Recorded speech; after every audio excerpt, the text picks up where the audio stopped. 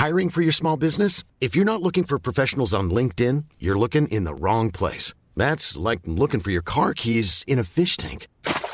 LinkedIn helps you hire professionals you can't find anywhere else, even those who aren't actively searching for a new job but might be open to the perfect role. In a given month, over 70% of LinkedIn users don't even visit other leading job sites. So start looking in the right place. With LinkedIn, you can hire professionals like a professional. Post your free job on linkedin.com/people today. Welcome to r/NoSleep. In this story, a man at work uncovers possibly the most haunting thing I've ever heard of. Guys, before we get into this one, a word of warning. It is a little bit gory in places, but if you stick with it from start to finish, I can guarantee you that it is one of the best stories that you would have seen. This is the second installment of a series I'm calling Freaky Fridays here on my channel. If you do want more content like what you're about to see, click the like button. Here we go. I inspect foreclosed houses, and I'm haunted by the things people leave behind. I get shot at, a lot, but it isn't what scares me about this job. When I arrive at home and see someone burst out of the front door clutching a rifle, I know what to expect. They have something to lose. They're scared, and they don't know what to do, so I tell them. I give them resources on fighting back. I refer them to law firms who do pro bono work, government bodies and charities that can help them get back on their feet. I speak calmly and with empathy, and people listen. Some even thank me as they pack their things up and drive away. The unalives are harder to deal with. I get at least 3 or 4 a year, and people who unalive themselves out of spite really go all out on the spectacle. The harder it is for the bank to clean up, the better. And people assume the bank puts their house on the market the second it's seized. But a house can sit forgotten for years before I'm sent to look it over. Lone bodies swinging in empty living rooms, flesh like melted candle wax from all that time left in open air. I find it profoundly sad. These people lay themselves out like a spiteful diorama, and then no one turns up. They slit their throats while clutching eviction notices, and by the time I arrive, the blood has dried and the ink has faded. The worst ones don't just hurt themselves, but their loved ones too. Unalive packs are more common with the elderly, but it isn't always octogenarians. Families too. It's rare, but it does happen. A sun-baked house with drawn curtains, so much time passed in the dry autumn heat that their skin turned paper thin. Receding lips, black, toothless gums, born in a rictus grin. Heck of a thing to see staring out of a crib. Oh my gosh. Each house is its own apocalypse, its own ruined city for me to wander. Whiskey in the toilet cistern, fentanyl under the bed, bills past due. And it doesn't just end with the people we kick out. These places are empty so long you'll often get squatters. Usually harmless, but not always. Some have the potential to be thoroughly lethal. Stringy men and women with flinty eyes and missing teeth who come bursting out of mouldy old blankets and indoor tents, slashing box cutters wildly at the air. You could play tic-tac-toe on my forearms from all the defensive wounds. Even when they've moved on, the things they leave behind aren't exactly safe. Fumes from homemade labs can rot your lungs, and HIV-positive needles stuffed down the sides of old sofa cushions wait to prick curious fingers. And the cooks get real paranoid about being robbed, so they like to rig their homes with traps. They get inventive with whatever's lying around. Shards of glass on spring-loaded broom handles, trick floorboards over boxes of razor blades, poop-smeared knives hidden beneath false windowsills. Every now and again I find a trap that's been set off. A baseball bat rigged to lash out at anyone entering the kitchen, blood and hair dripping from the bent nails hammered into the wood. No sign of the poor person who set it off, just a grisly tale of gore leading out of the house and into the nearby woods. Most likely candidate is the guy who set the trap. These addicts stay up for days and pass out. Then when they wake up, the first thing they do is head for their stash, not remembering what they left behind. One time, I found the guy lying a few feet away from his own trap. He kept his money in this old metal lunchbox at the back of a cupboard, and he'd rigged it so that anyone reaching in would get a heck of a surprise. The blade went in at his elbow and left just below the knuckle on his thumb. No helping him after that. He died bleeding out on his late grandmother's cold linoleum. What a god-awful way to go. And his little lunchbox on the ground and empty of everything worth taking. Police reckon someone was with him when it happened. Must have gotten scared, so they took the cash and left him to die. It'd take a full month before I found him, and no one even reported him missing in the interim. You'd think the kid would be angry, but he wasn't. He just looked like he was scared. 19, going through withdrawal and slowly dying. Curled up like a baby, one hand gripping his opened wrist. You can't trap the ocean in your fist. It leaks through your fingers. That kid knew what was coming. I could see it in his eyes. Terrified. Frickin' terrified. Meth is one heck of a drug. These poor guys fry their brains out in the middle of nowhere. I can't even begin to imagine what they think they see out there. What visits them in the dark. I found this trailer once that had been rigged with dang near 100 traps. They weren't particularly sophisticated, but they were numerous and vicious and desperate, and they circled the lone motorhome out in the middle of the desert like an invading army, made of knives and bear traps and stolen guns, and even a few hastily made IEDs. It took me and a bomb squad a week just to get to the front door, and by the time we opened it, we were all fairly certain of one simple fact.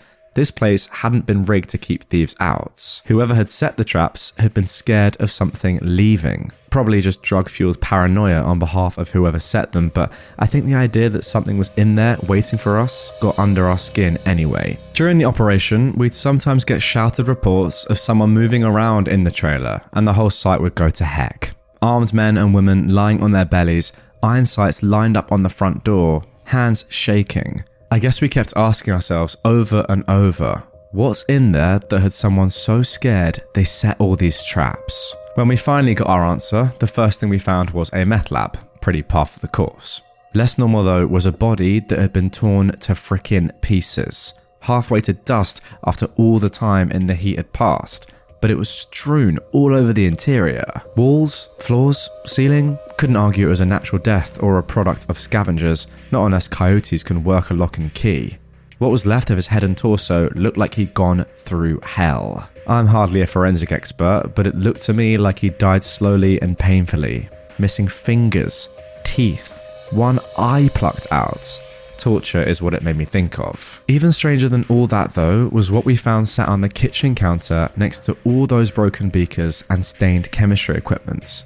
A doll. Not like a kid's doll, porcelain, like a collector's item that had seen better days. It scared the poop out of me, given the circumstances and all. I couldn't shake the feeling that whoever had made all those traps had done so with that thing in mind, which begged the question, who was the poor guy stuck inside the trailer, and what had happened to him? The cops wrote it off. Meth is a heck of a drug, so they say. We all knew that, only I wasn't so sure. I've seen a lot of weird stuff. Who knows what visited that poor guy out in the wild, so far from civilization? A lot of life gets lived out in the world, out on the plains or in forests and amongst hills, far from prying eyes. You get a sense of it in my job, the sheer quantity of untold stories. Failed dreams, great triumphs, abandoned canvases, well-worn guitars, heydays that came and went or simply never came at all. Most stories follow a rhythm. Most. But some, like that doll, raise profound questions. Others aren't really stories at all, so much as nightmares just waiting for the next victim. This world is full of hidden needles waiting for probing hands. There are rare occasions where I'll advise the bank to not sell a property. They become part of a kind of no-go zone the government has set up around the country. I only see bits of this machinery at work. Whatever bureaucracy manages it is way over my pay grade. But there is a system in place for managing the worst of the worst. I'm not talking ghosts either. None of the examples I've given so far would be candidates. Sounds screwed up, I know, but scrub the blood, scrape the brains, pick the shotgun pellets out of the plaster. If the next family who move in have to contend with the ghosts of a few clumsy meth heads or disgruntled former owners, well, so be it. But no, for a place to be deemed a no-go, it has to be beyond recovery and an active threat to life. I'm talking factories with bottomless holes that pump out enough radiation the government has to build a nuclear dump site just to make a convincing cover. Although that is a bit of an extreme example. Most of the time we just blame it on radon or meth fumes and condemn it. I had this one place, a farmhouse where a family of 5 had lived for nearly 6 years. By the time I got there, the kids were adults and the parents had been dead for a while. The children had resisted selling the family home. They tried to keep up with the payments, but they had their own debts, and in the end, the bank got its pound of flesh. At a glance, the house didn't look too bad. A bit run down, sure, but my standards are low. Cracked and low. The windows were intact, no graffiti, the roof hadn't been stripped, satellite dish was still up. From where I sat in my car, gulping down a lukewarm bottle of water that had spent the drive tumbling around the passenger footwell, the house was relatively untouched by anything except nature and time. Something about that, though, gave me pause. Shame I didn't listen to the gut feeling telling me it was all sorts of weird that an isolated house had gone unmolested for so long. I grabbed the keys the sheriff had given me and I went inside hoping for an easy gig. But 3 hours later, I was crawling out of a kitchen window that I'd smashed, the shirt and skin on my back cut to ribbons. I stumbled to my car, chest near bursting from the pounding of my heart, and my eyes fixed on the empty window frame I'd just escaped. A lone figure, barely visible with the bright sun in my eyes, but still too substantial to be a mere ghost.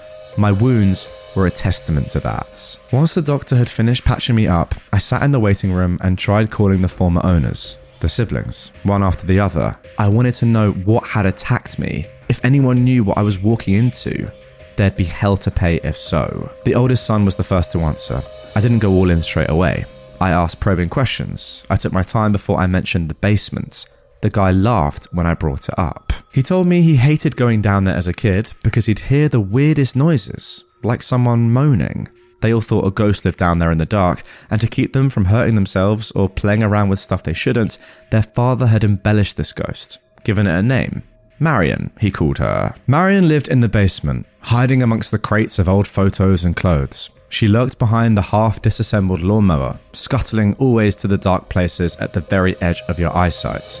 Marion had long fingernails and a haggard flower sack dress. She had black lips and a pointed nose and a wart the size of your thumb. Marion ate children, their dad had told them with glee. And if Marion knew there were 3 bite-sized kids living just above her, she'd come out of the basement and come crawling up the stairs with arms as long as her body.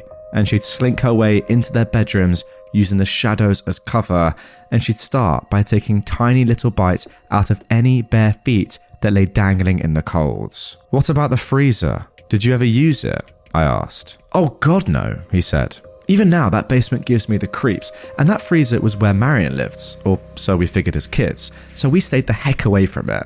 It was just always there in the back, looking old and forgotten. I think Dad used to go hunting when we were little, and that's where he'd keep the meat, but he phased all that out before I turned 5. He seemed sincere, so I didn't tell him what I'd found in the house at the end of my inspection. He didn't know that behind that freezer was a false wall, and behind that wall, basement number 2. Homemade. God knows how the father managed it with no one noticing, but he dug it out and made a private, soundproofed space, hollowed out a room about the size of your typical jail cell. The furniture was threadbare, deliberately so. A single mattress propped up against one wall, an iron shackle bolted into the foundation, a dentist chair modified with restraints, and a stain. A vague Rorschach blob of ancient browns and almost greens that pulled outwards from a patch in the corner. It had texture. I knew that stain. I'd seen it before. Residue left behind after the professionals have finished peeling a desiccated corpse off a hard surface. At first, I assumed someone had moved the source of that stain. There were even footprints. But they didn't look right. Something about them made me queasy.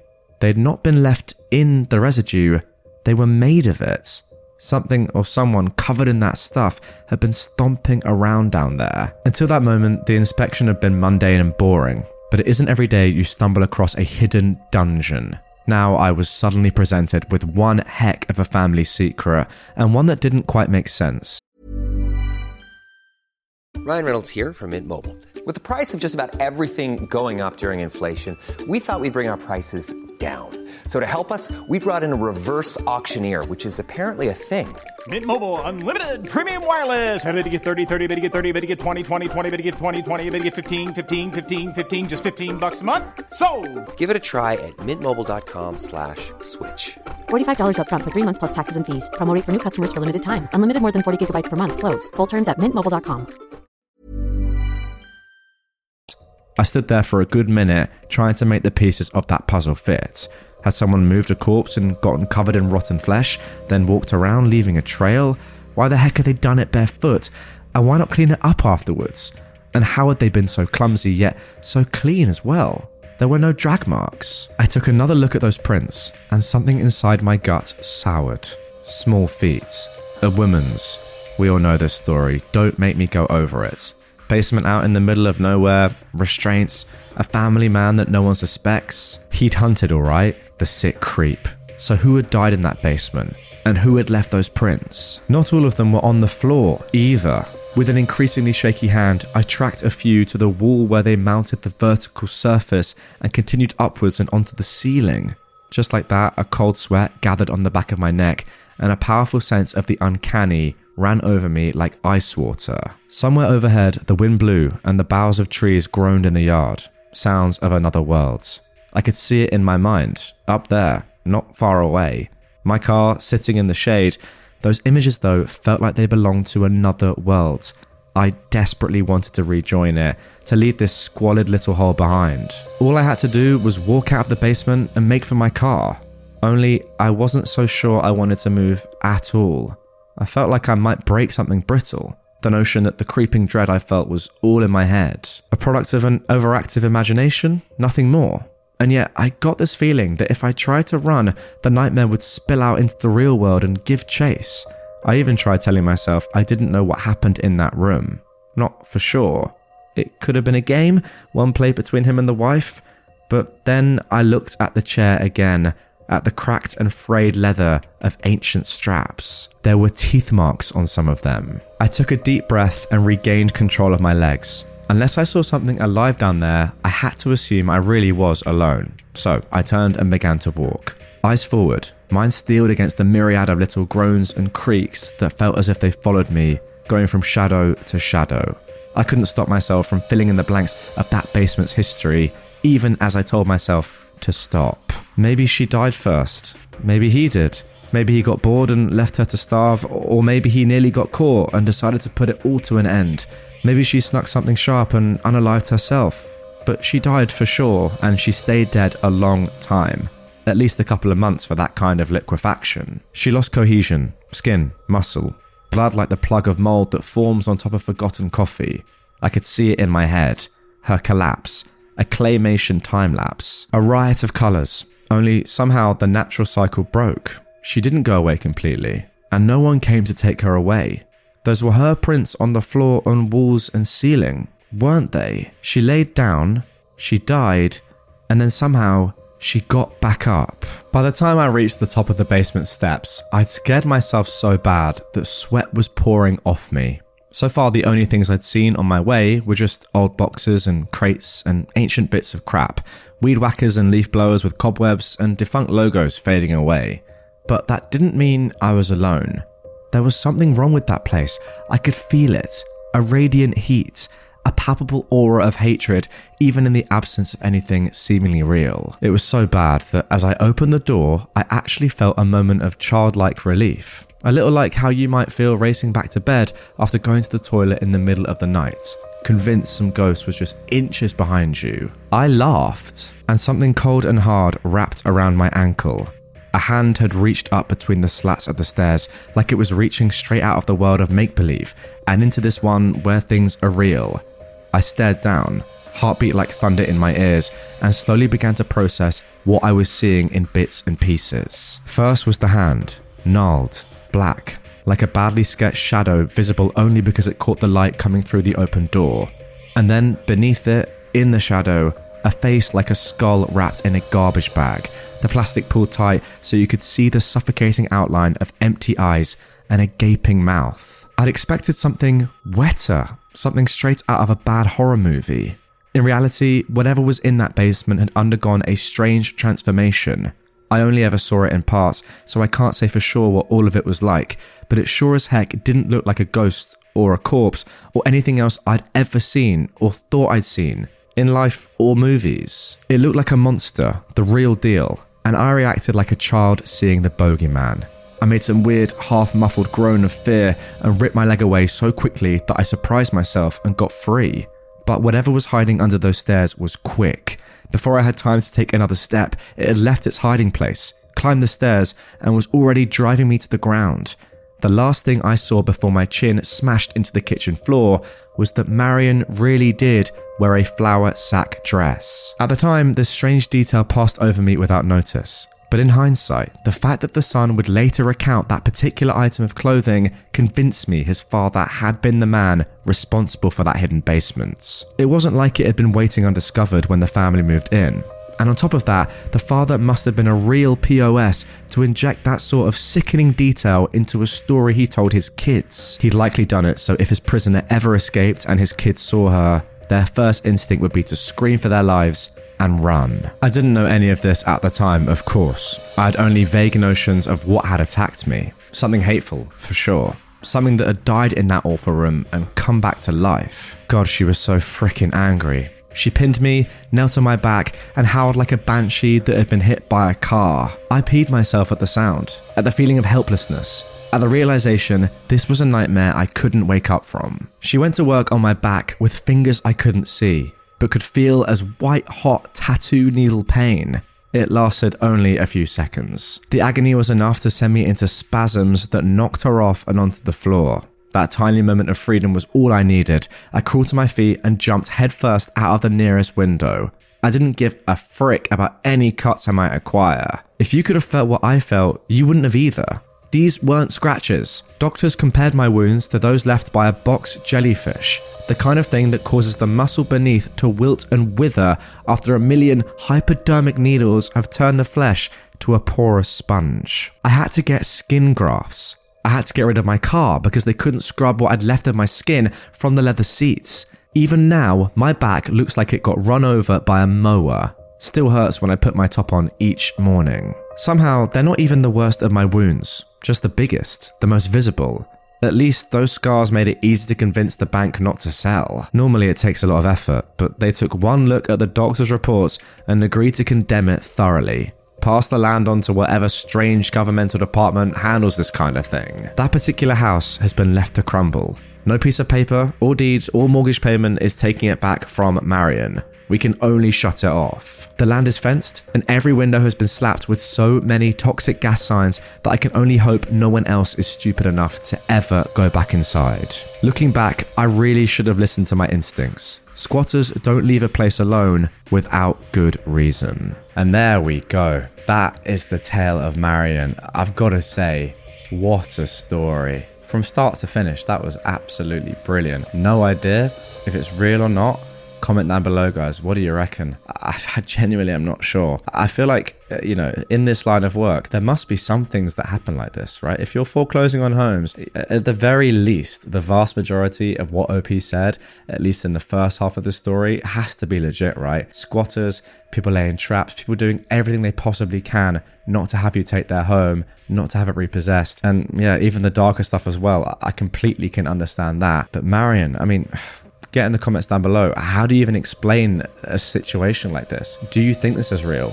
I want to hear your thoughts. What's actually mental is that Marion is still there in that house. And also the dad, right? The one who owned the home is out there as well somewhere. You say that you couldn't get hold of the dad, but the fact of the matter is it's very likely that he is still out there. I don't know, maybe ask the oldest son or I mean, what do you even do from this point? Do you tell the son that you spoke to about what you found? Do you tell him the truth, the reality of what was in his former home, the reality of what his dad is? I don't know. At that point, I have no idea, but wow. What a story. And guys, that is going to do it for this one. Really hope you enjoyed the second installment of Freaky Fridays. If you did, and you want this to become a regular thing, I'm not sure if this is going to be a weekly thing, a fortnightly thing, once a month, whatever you guys want, comment down below. I'll go based off your feedback and your interaction and likes on the video and stuff like that in general, and just a general perception that I gauge from you guys as to how much you enjoyed it, determining how many of these episodes we do going forward. But I've got to say, this subreddit does have some of the very best, or at least, I don't know, I don't want to call them stories, accounts, let's just say, of anything that I've looked at on Reddit. And I, for one, would love to cover more stories like the one I've just narrated. Imagine the softest sheets you've ever felt. Now imagine them getting even softer over time. That's what you'll feel with Boll & Branch's organic cotton sheets. In a recent customer survey, 96% replied that Boll & Branch sheets get softer with every wash. Start getting your best night's sleep in these sheets that get softer and softer for years to come. Try their sheets with a 30-night guarantee. Plus, get 15% off your first order at bollandbranch.com. Code BUTTERY. Exclusions apply. See site for details.